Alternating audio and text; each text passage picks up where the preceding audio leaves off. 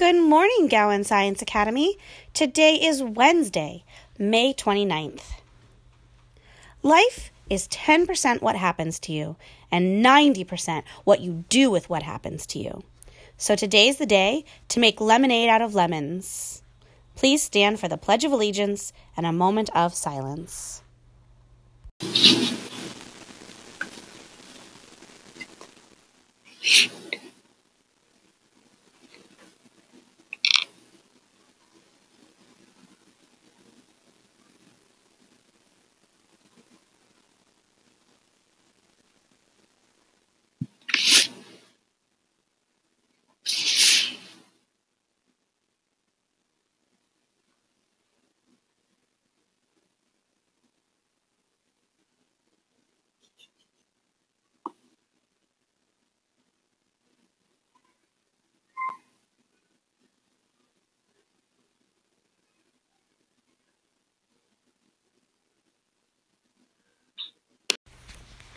Once again for lunch, it's the manager's special. Lots of exciting choices. Love it! Knock, knock. Who's there? Gas? Gas who? I bet you can't guess who's at the door. Ha ha. Did you know that the word race car can be spelled the same forwards and backwards? That's called a palindrome. It's super cool.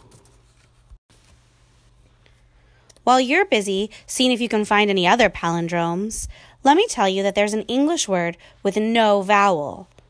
Hard to believe.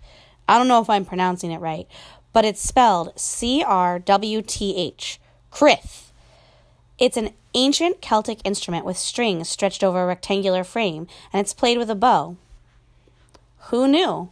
I thought all of our words had vowels, but it's the only one.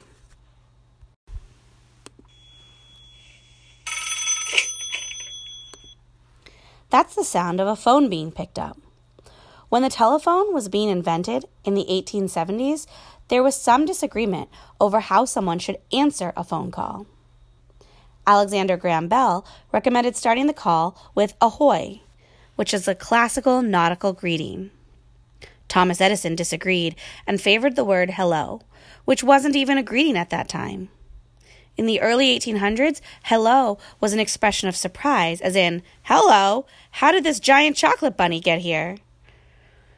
Edison won out, and the first phone book ever published instructed users to start every conversation with a firm and cheery hello. That's an interesting story.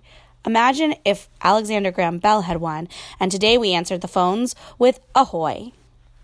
Seems silly, but one day it could have happened. 5th and 6th graders, it's your turn to go to Get Air.